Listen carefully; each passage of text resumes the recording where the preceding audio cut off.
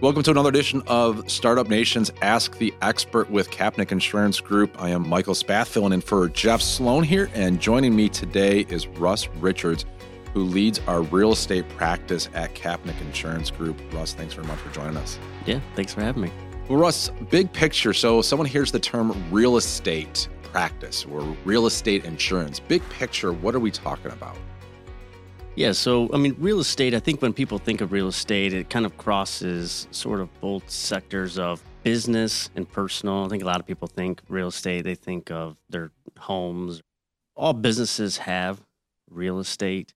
When we think of real estate in the insurance space, we're talking about buildings, land that either individuals or business owners own and really utilize those assets to generate income for themselves. Yeah, anything from, just where you have your office, right? Headquarters, you think about like the big three of the Detroit area, and all of them have a big headquarters somewhere, whether it's in Dearborn or Auburn Hills or downtown Detroit or something like that. And so those buildings they're in, for a lot of businesses, and we could stick with the big three, they have manufacturing plants, right? And it's like those plants, what they're producing, those buildings are all part of the real estate practice. I'm looking out the window here at Startup Nation, and I don't know, there's a lot of corporate buildings here. And so what is it that you are looking to ensure when you're talking about real estate in terms of the building? Is it the building itself? Is it the land around the building? Is it what's inside the building? Kind of take us through, what are we talking about insuring? Yeah, when we talk about real estate and what we're insuring is really, I guess you touched on a couple of those key points. So we're insuring the buildings, what we term real property. So the building, the contents that are within that building, the structures that are on there that may not be the buildings. So you think of like signs and walls that some locations have. All of that's sort of included what we insure. One of the things between building and content, sometimes people get a little bit confused on the difference. But what is that? I think a building, everything in the building is covered. Sort of a good example that I always use is if you take a building and you're able to flip it upside down, whatever loose things fall out of it, those are your contents. What doesn't fall out, that's your building. Okay. So like maybe HVAC and air conditioning and heating and stuff like that built into it is the building. But here I'm sitting around, we're sitting at a table, we've got whiteboards, we've got TVs, although the TV is mounted to the wall, but TVs and computers and things like that, all that stuff, furniture would fall out if we flipped this thing upside down. And so that would count as your property. Exactly. And obviously, so when you're talking about real estate and you're insuring the building, the term that we use is replacement cost. And so, yes, if I'm looking at some of these things, like if something came through a fire or, a tornado or, there was water damage and your building got damaged and we had to move out. We had to start all over again, especially if a fire rips through and takes everything down to its studs. So what is replacement cost? How do you calculate that? What are some of the things that you need to know from a business owner or the person who owns the building in order to get those numbers? Yeah, so replacement costs, when we talk about replacement costs, that is really a loss settlement. That is how the insurance companies determine how they're going to, when you have a situation of a loss, like I say, we'll use the example of a fire, how are they going to pay out on that claim? So there's a couple different ways that they do that. There's actual cash value, and that's really the value of the building minus depreciation. Replacement cost is they'll replace your building with like kind and quality materials. So if you have a frame building with drywall, they will replace it with frame and drywall. So it's important to have replacement cost on your insurance policy. You don't really want to go with the actual cash value. The whole purpose of insurance is really to put you back whole the second before that loss happens, and replacement cost does that. And to your question on sort of how that replacement cost number is generated, there are certainly softwares out there that we put the building characteristics. So you think of the year that it was built, the type of construction that it is. Is it frame? Is it masonry non-combustible, which is, brick?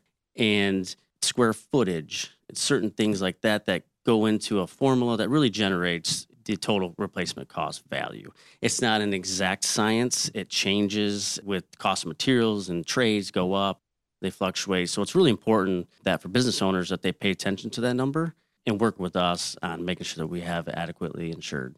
Russ, one of the things that whenever I'm working the prospect, and I always ask them, and I understand it, but I hope you can explain it to people, is we always ask about how old the roof is.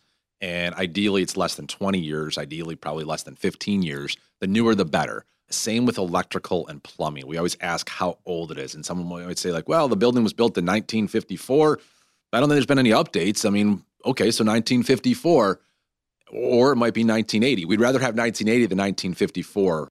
As the older things are, what are the bigger exposures that are there?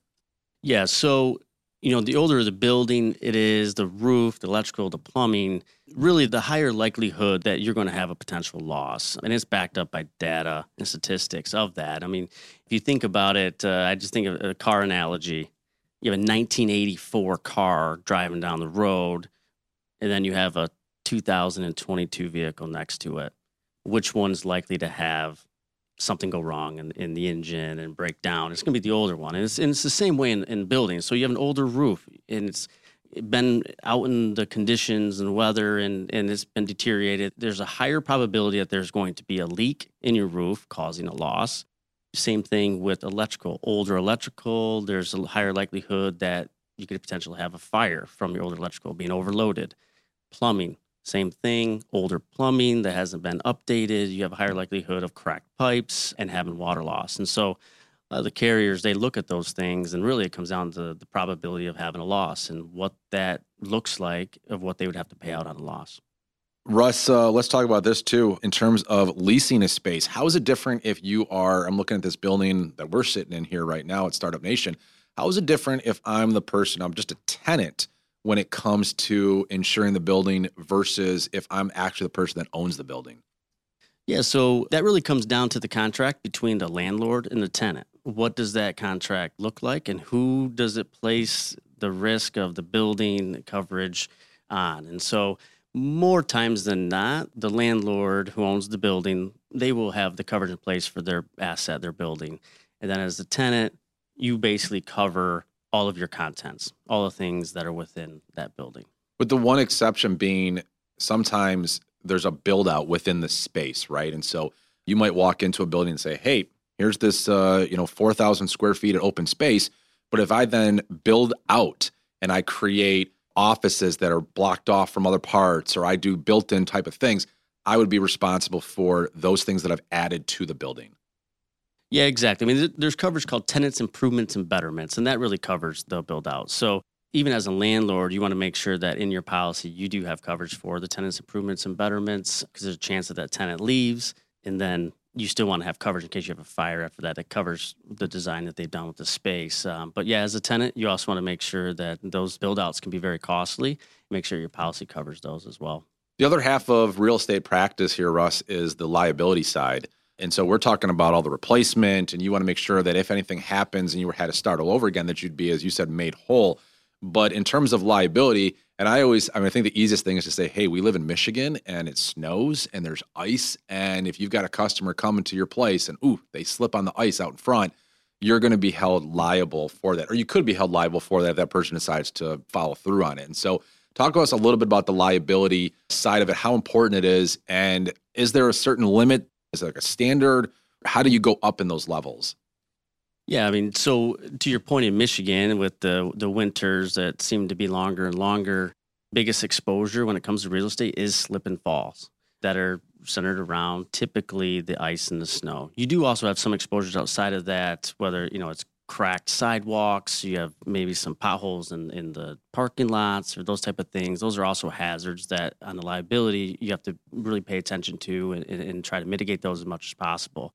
When it comes to liability coverage and limits, the standard primary general liability is $1 million per occurrence, $2 million aggregate. Aggregate just really means a bucket of money. So you have $2 million that you start off with every year. Each occurrence has a maximum of $1 million paid out.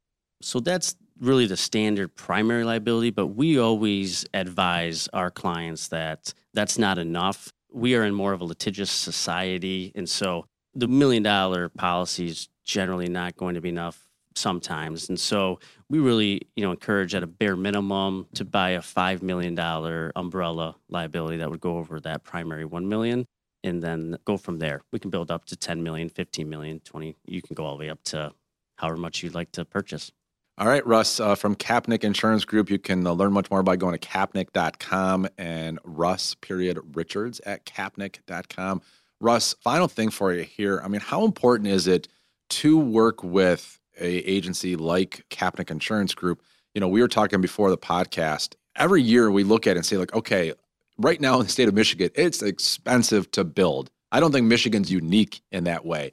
Labor is harder to come by. Materials are harder to come by. You might have 3 years ago put a replacement cost. I got $5 million to replace my building. If you haven't updated that in 3 years and you have some type of loss, you might find like, oh my goodness, it costs $8 million to rebuild right now. So how important is it to constantly be aware of that and to work with someone like Kapnick that is going to be looking out for you on your behalf? Yeah, I mean, it's crucial. At Kapnick, we pride ourselves. We specialize in certain verticals, and real estate being one of them.